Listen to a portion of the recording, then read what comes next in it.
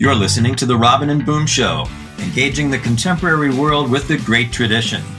Find us on our YouTube channel, our Facebook page, or on our website at robinmarkphillips.com or wherever you listen to podcasts. Now, here's today's co-host, Robin Phillips. Hello, Jason. How are you? Okay, Robin, how are you doing? Oh, pretty good. I'm struggling with a cold, so you'll have to pardon if my voice sounds a bit weird. But what's going on in your academic life right now? Well, I've recently given a lecture at the University of Tartu, one of the top universities in the world, here in beautiful Estonia in northeastern Europe. I was giving a lecture on the rise of Arabic philosophy in the Middle East, with its origins to a large extent among Syriac-speaking Christians, talking about thinkers such as Avicenna or Ibn Sina.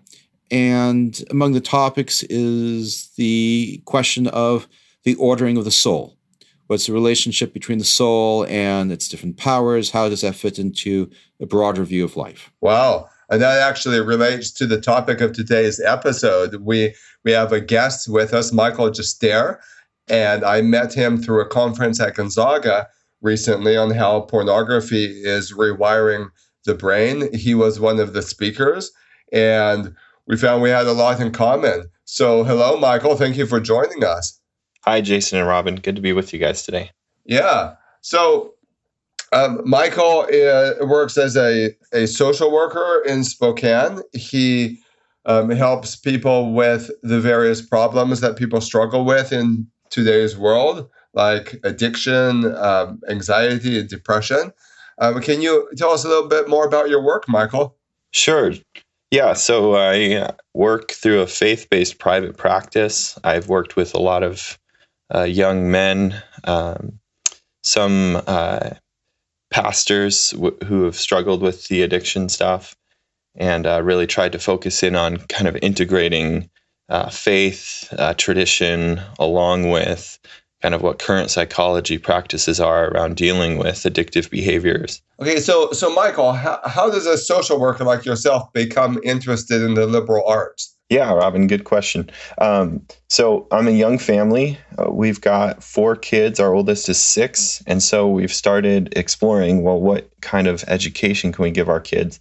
And naturally, I consider what's the best for mental health benefits as well, and protective factors from things like addiction or trauma, depression, anxiety.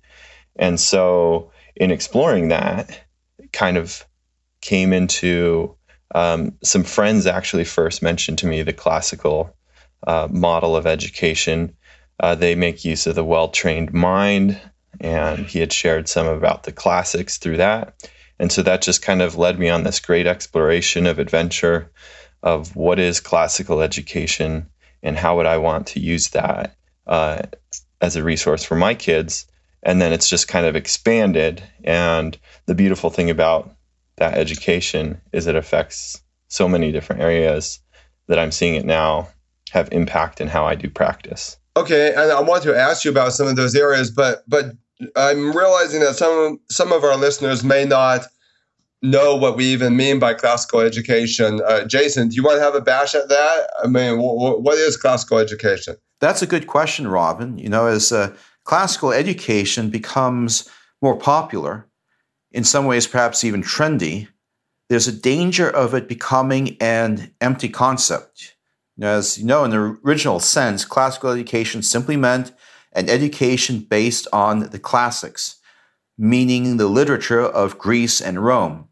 And, you know, during the Middle Ages, right up through Renaissance, early modernity, to the time of people like C.S. Lewis and Mortimer Adler, a well-educated person was simply expected to be versed in literature, history, and languages of Greece and Rome.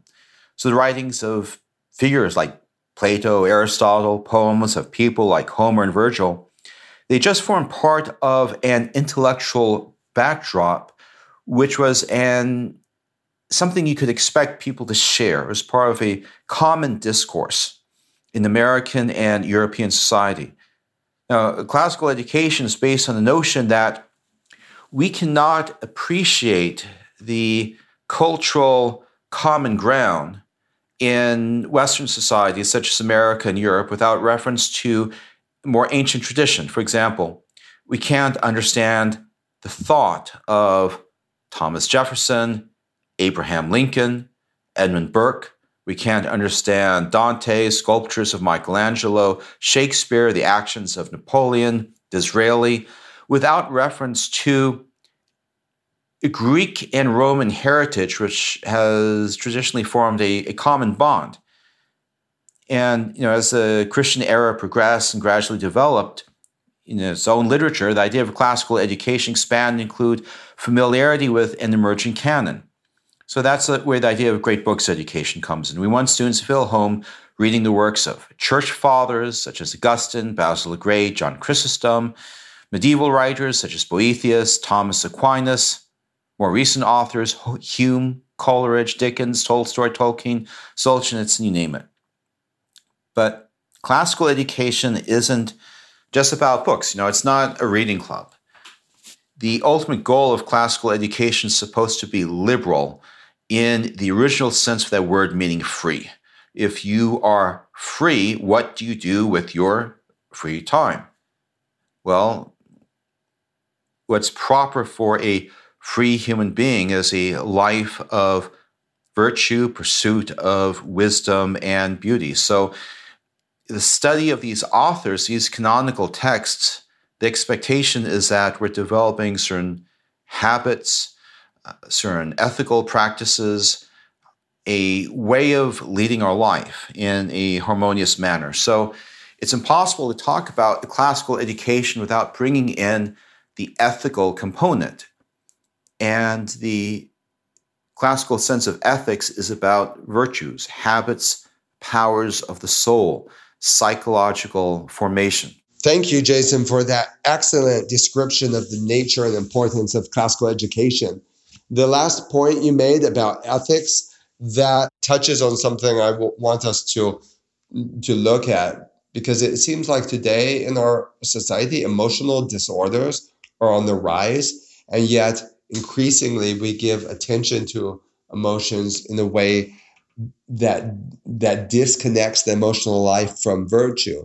And virtue becomes disconnected from the rest of life by being about mere behavior and choices, rather than both emotion and virtue being contextualized within an idea of human flourishing and this holistic ordering of the soul that was a feature of classical ethics and also a feature of Christian theology for most of church history. So what you're left with then is all these different parts of a person's life: the emotional side, the athletic side, the intellectual side, the moral side. And they're all disconnected from each other, and they all have their own criteria for what it means to excel in those areas.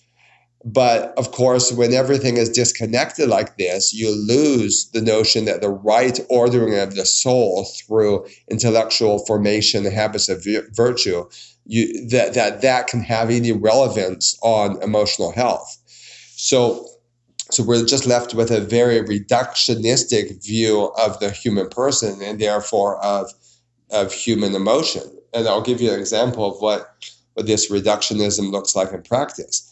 We have this idea that, and this is, even if psychologists will tell us that this is simplistic, on street level, there's this very pervasive notion that pleasant feelings need to be cultivated and unpleasant feelings to be abated and avoided.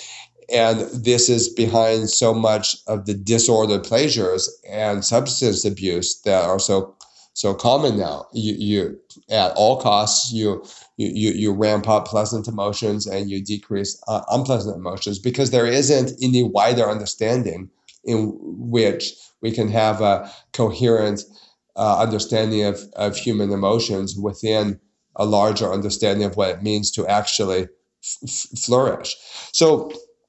So, Michael, how can classical education help with a right ordering of the emotions?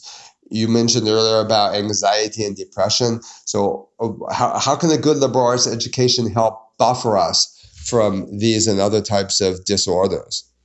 Right. And I think what you're asking, Robin, kind of goes back to the very roots of what is that education.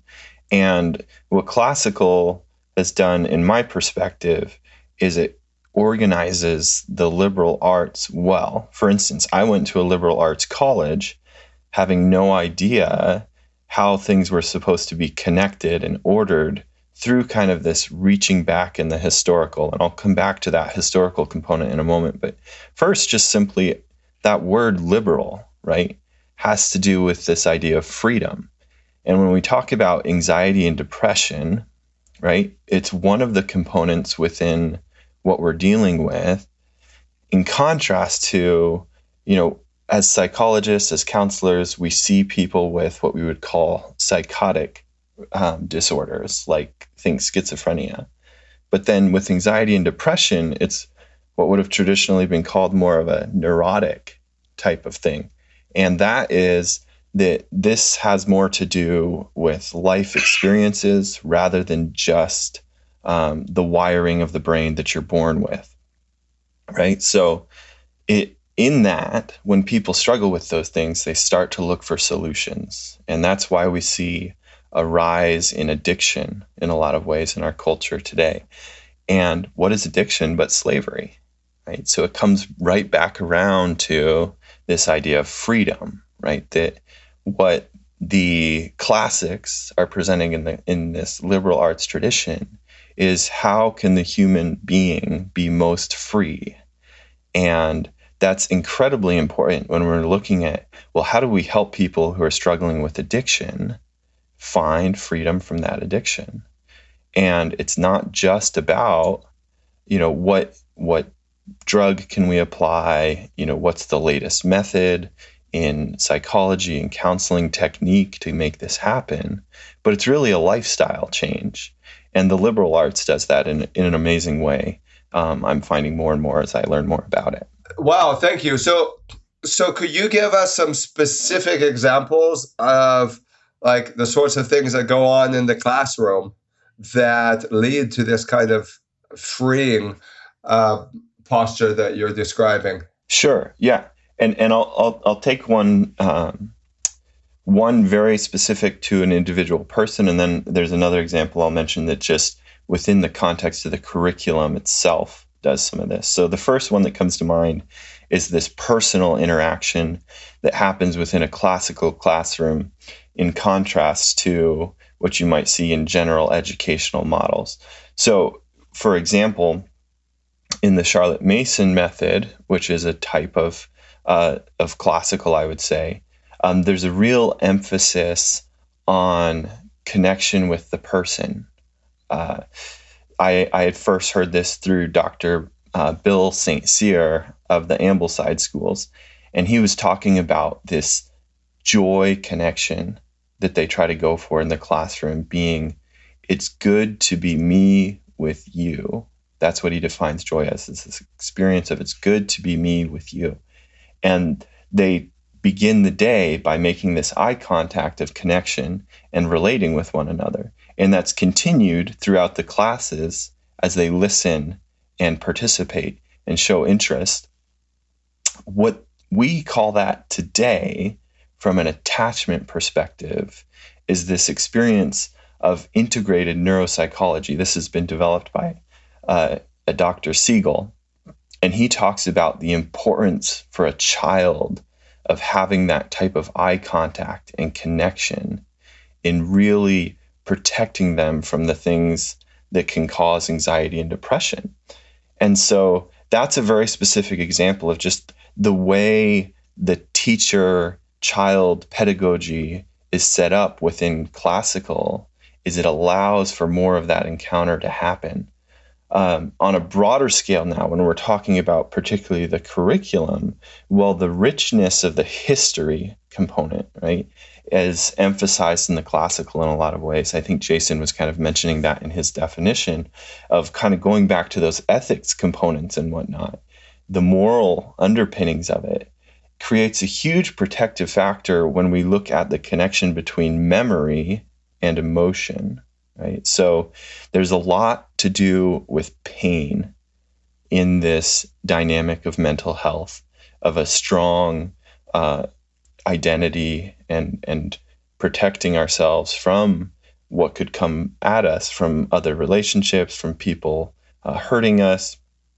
So what history does, right, is it takes us out of kind of this small bubble of self, and it shows kind of this broader view of being human and how people have dealt with these kind of struggles in the past, right, in virtuous, ethical ways, some who haven't done it so well.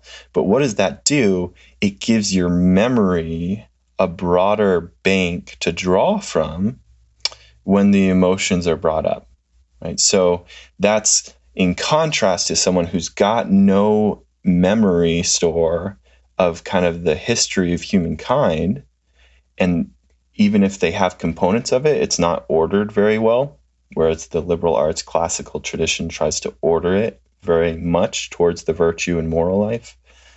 That when we have that, right, it basically gives the body a whole nother resource to draw from. So those would be two specific examples: the particulars of the relationship between the teacher and the student in emphasizing a strength of identity within the child, a sense of value, and then the history as a subject, allowing them this broader connection of relationships to protect them from what might cause anxiety and depression through pain. Interesting. So I would like to actually address about the second part first, about history as a kind of extended memory. That's something I've thought about myself too, that part of the reason for saying history is it's taking us beyond our own individual memories and expanding them. It's a kind of prosthetic memory in a way. And you're saying that can help a student bypass trauma that can be an obstacle to learning. Right. That when you're bringing them into this bigger picture, right, that they realize, one, they're not alone in having experienced pain and trauma, right? So that they're able to draw from that bigger community of resources of how do I deal with this pain that I felt, right? And that's crucial. And it's bringing together intellect and memory as well, right? So when we're talking those faculties of the soul, it's bringing these components together, which, again, we have different terminology for it within the psychology field, but that's bringing in intentionality, self-awareness, self-knowledge, these components that allow us to navigate and what we would call kind of the executive functioning of the brain in spite of the emotional intensity we might feel with pain.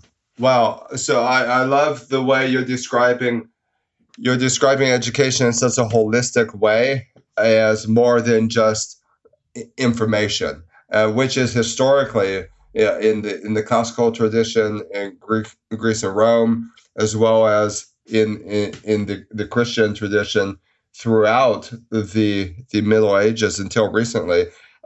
Education has been seen in this holistic way, but I think we think about schooling now as simply the acquiring of information, and even if it has a practical component, it tends to be purely pragmatic, so the kids can get a good job and so forth. We've lost this idea of the right ordering of the soul, I think, or at least the role that education can play within that. Right, Robin. Well, and what's interesting, and to me, is recently in this area where I'm at, in Spokane, Washington, is a lot of the schools are adopting a model to deal with trauma in the children because they're seeing that's becoming an obstacle to that education you're speaking of, which is primarily a functional perspective on education. And this is kind of where my social work background comes in, is we're very much interested in prevention rather than having to deal with the problem once it's happened. And it's like the liberal arts, the classical, is kind of this preventative approach to giving children tools and resources, right, incredibly rich. And I would clarify too, I would not narrow down the classical just as a mental health solution. It has incredible benefits beyond that. But when you focus in on the mental health component, it's fascinating in how much it does to prevent and protect from a lot of what we're dealing with in our culture. Yeah, interesting. So I did some curriculum development for 6 different universities on integrating mindfulness in the classroom. So using things like slow breathing and emotional intelligence to help increase grades, cut down on bullying, help with teacher stress, and so forth. But even then, it was still just kind of putting a Band-Aid over the symptoms, because you're dealing with a model of emotional health that basically doesn't have a framework outside unpleasant emotions are bad. Pleasant emotions need to be cultivated. So there isn't the idea of a human nature that can be aligned to the objective reality of what actually is the case in our world. And I'm just wondering what some of the factors are that have got us so far away from the classical type of anthropology and ethical understandings that used to undergird education. Yeah, I think that's an excellent point. And as you're saying that, I'm thinking, again, there's that component of how essential it is to know even that history, right? We're coming back to that theme of history and what's led us to this point. And I think the only thing I could really comment on from my end is it seems like education as a general public service comes back to a lowest common denominator rather than kind of within that classical tradition, kind of like the Socrates drawing people to kind of higher goals of education.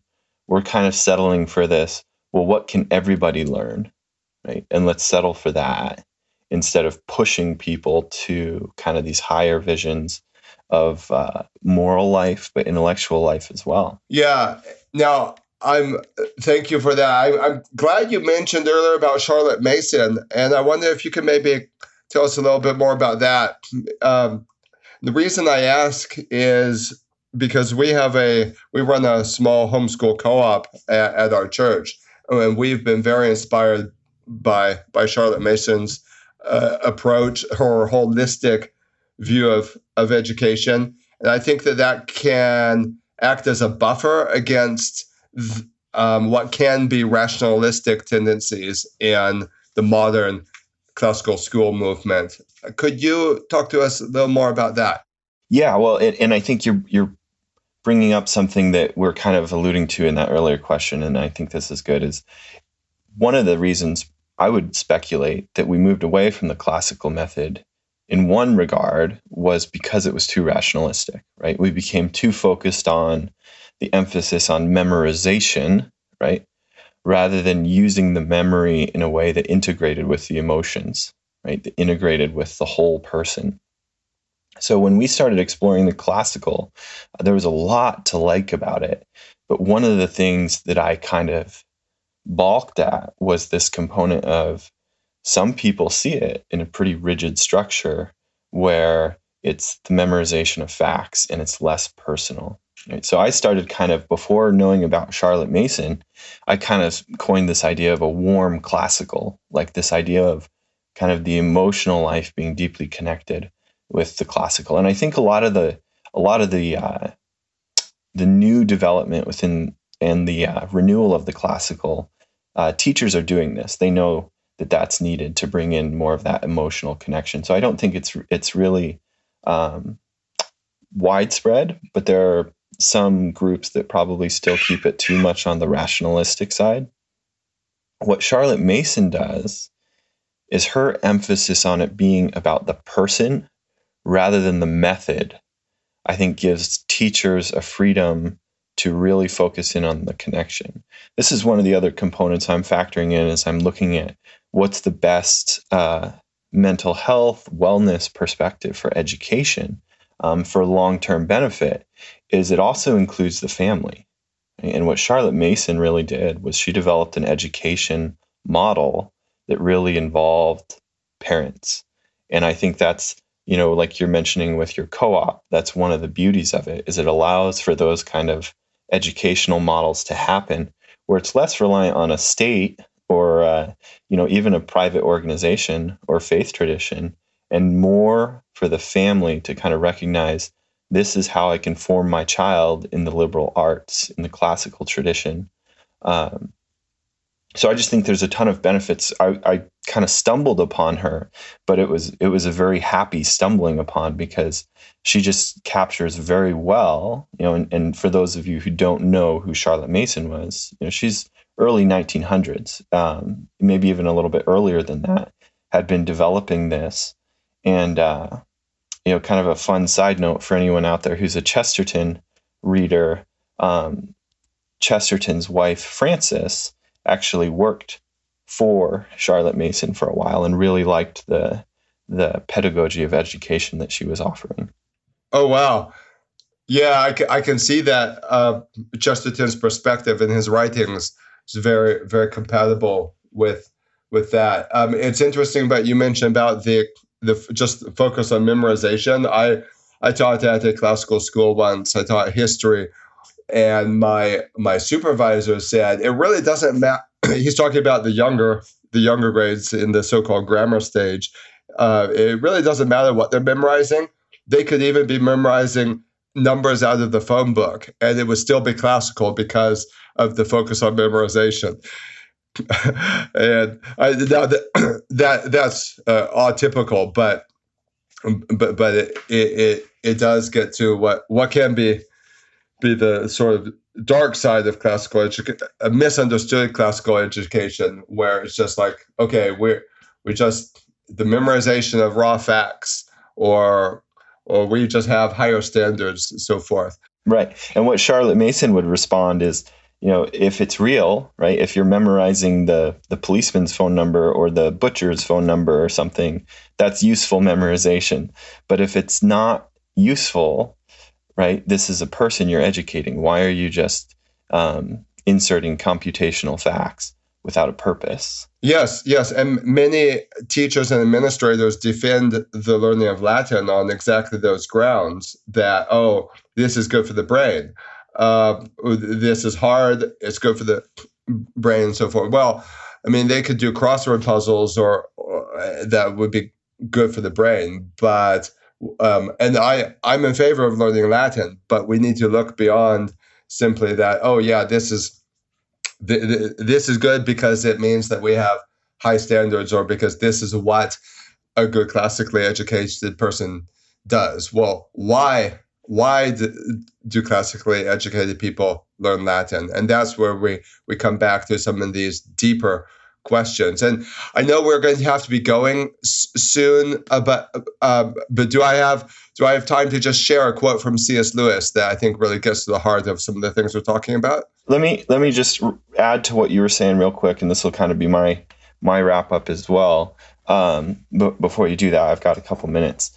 I think what you're pointing to is exactly why this is such a relevant topic today, of kind of separating something out like Latin and just doing it for the sake of doing Latin being good for the brain, right? This is one of the things that concerns me in our tradition with psychology and counseling, is we're starting to fragment things off. And the analogy I've started reflecting it on through is this idea of dissection of the body, right? That students in science will dissect the body to learn the parts of the body, but they can't put the body back together.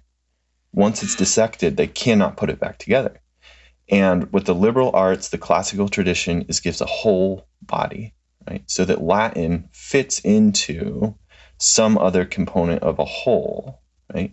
And it's very important that we give our kids something that protects them from this fragmentation on the psychological level, but also on the spiritual level, right? That we're talking about these components really give the child a wholeness that our culture, at least here in America, is really working away from, right?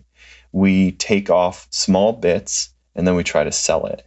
And it happens a lot, unfortunately, in my discipline of psychology. We'll take something like mindfulness, right, and sell mindfulness apart from, right, a kind of a greater vision of who is the human person, or, and so we just kind of really, this classical model of education, when we use it intentionally, when we recognize its benefits in connection to our emotional lives, can really be a solution that doesn't cost much when you think about it in comparison to the repercussions of addiction and those kind of effects on our society. Wow. Yeah, fascinating. Do you have anything to add, Jason? Or shall I move on to C.S. Lewis? Move on to Mr. Lewis. Okay, so I've quoted before from his book, The Abolition of Man, and he's talking here about the role of emotion in education. And he explains that until recently, the goal of education is to cultivate in the human animal the right responses to feel, this is a quote now, to feel pleasure, liking, disgust, and hatred at those things which really are pleasant, likable, disgusting, and hateful. And then a little later, to give delighted praise to beauty, receiving it into his soul and being nourished by it, so that he becomes a man of gentle heart. This is what he's saying the classical goal of education is. And quoting again from Lewis, he writes, certain attitudes are really true and others really false to the kind of thing the universe is and the kind of things we are. Until quite modern times, all teachers and even all men believed the universe to be such that certain emotional reactions on our part could be either congruous or incongruous to it, believed, in fact, that objects did not merely receive, but could merit our approval or disapproval, our reverence or our contempt, unquote. So he's suggesting that an important role of education is the formation of the right responses within the student, a view of human flourishing that has the right ordering of the soul at its center. And I think this really gets to the heart of some of the observations you're making, Michael. Absolutely. And nobody can say it better than C.S. Lewis. Well, very good. Thank you so much. This has been a fascinating discussion, and I hope that we'll have an opportunity to have you on our show again in the days ahead. Thank you, Jason. Thank you, Michael. Thank you for listening to today's broadcast. The Robin and Boom Show is made possible through the generous support of listeners like you. To become a patron of the show, go to robinmarkphillips.com and select The Robin Boom Show from the drop-down menu. If you have questions you'd like to have addressed on a future episode, send us a message through our Facebook page. Once again, thanks for listening.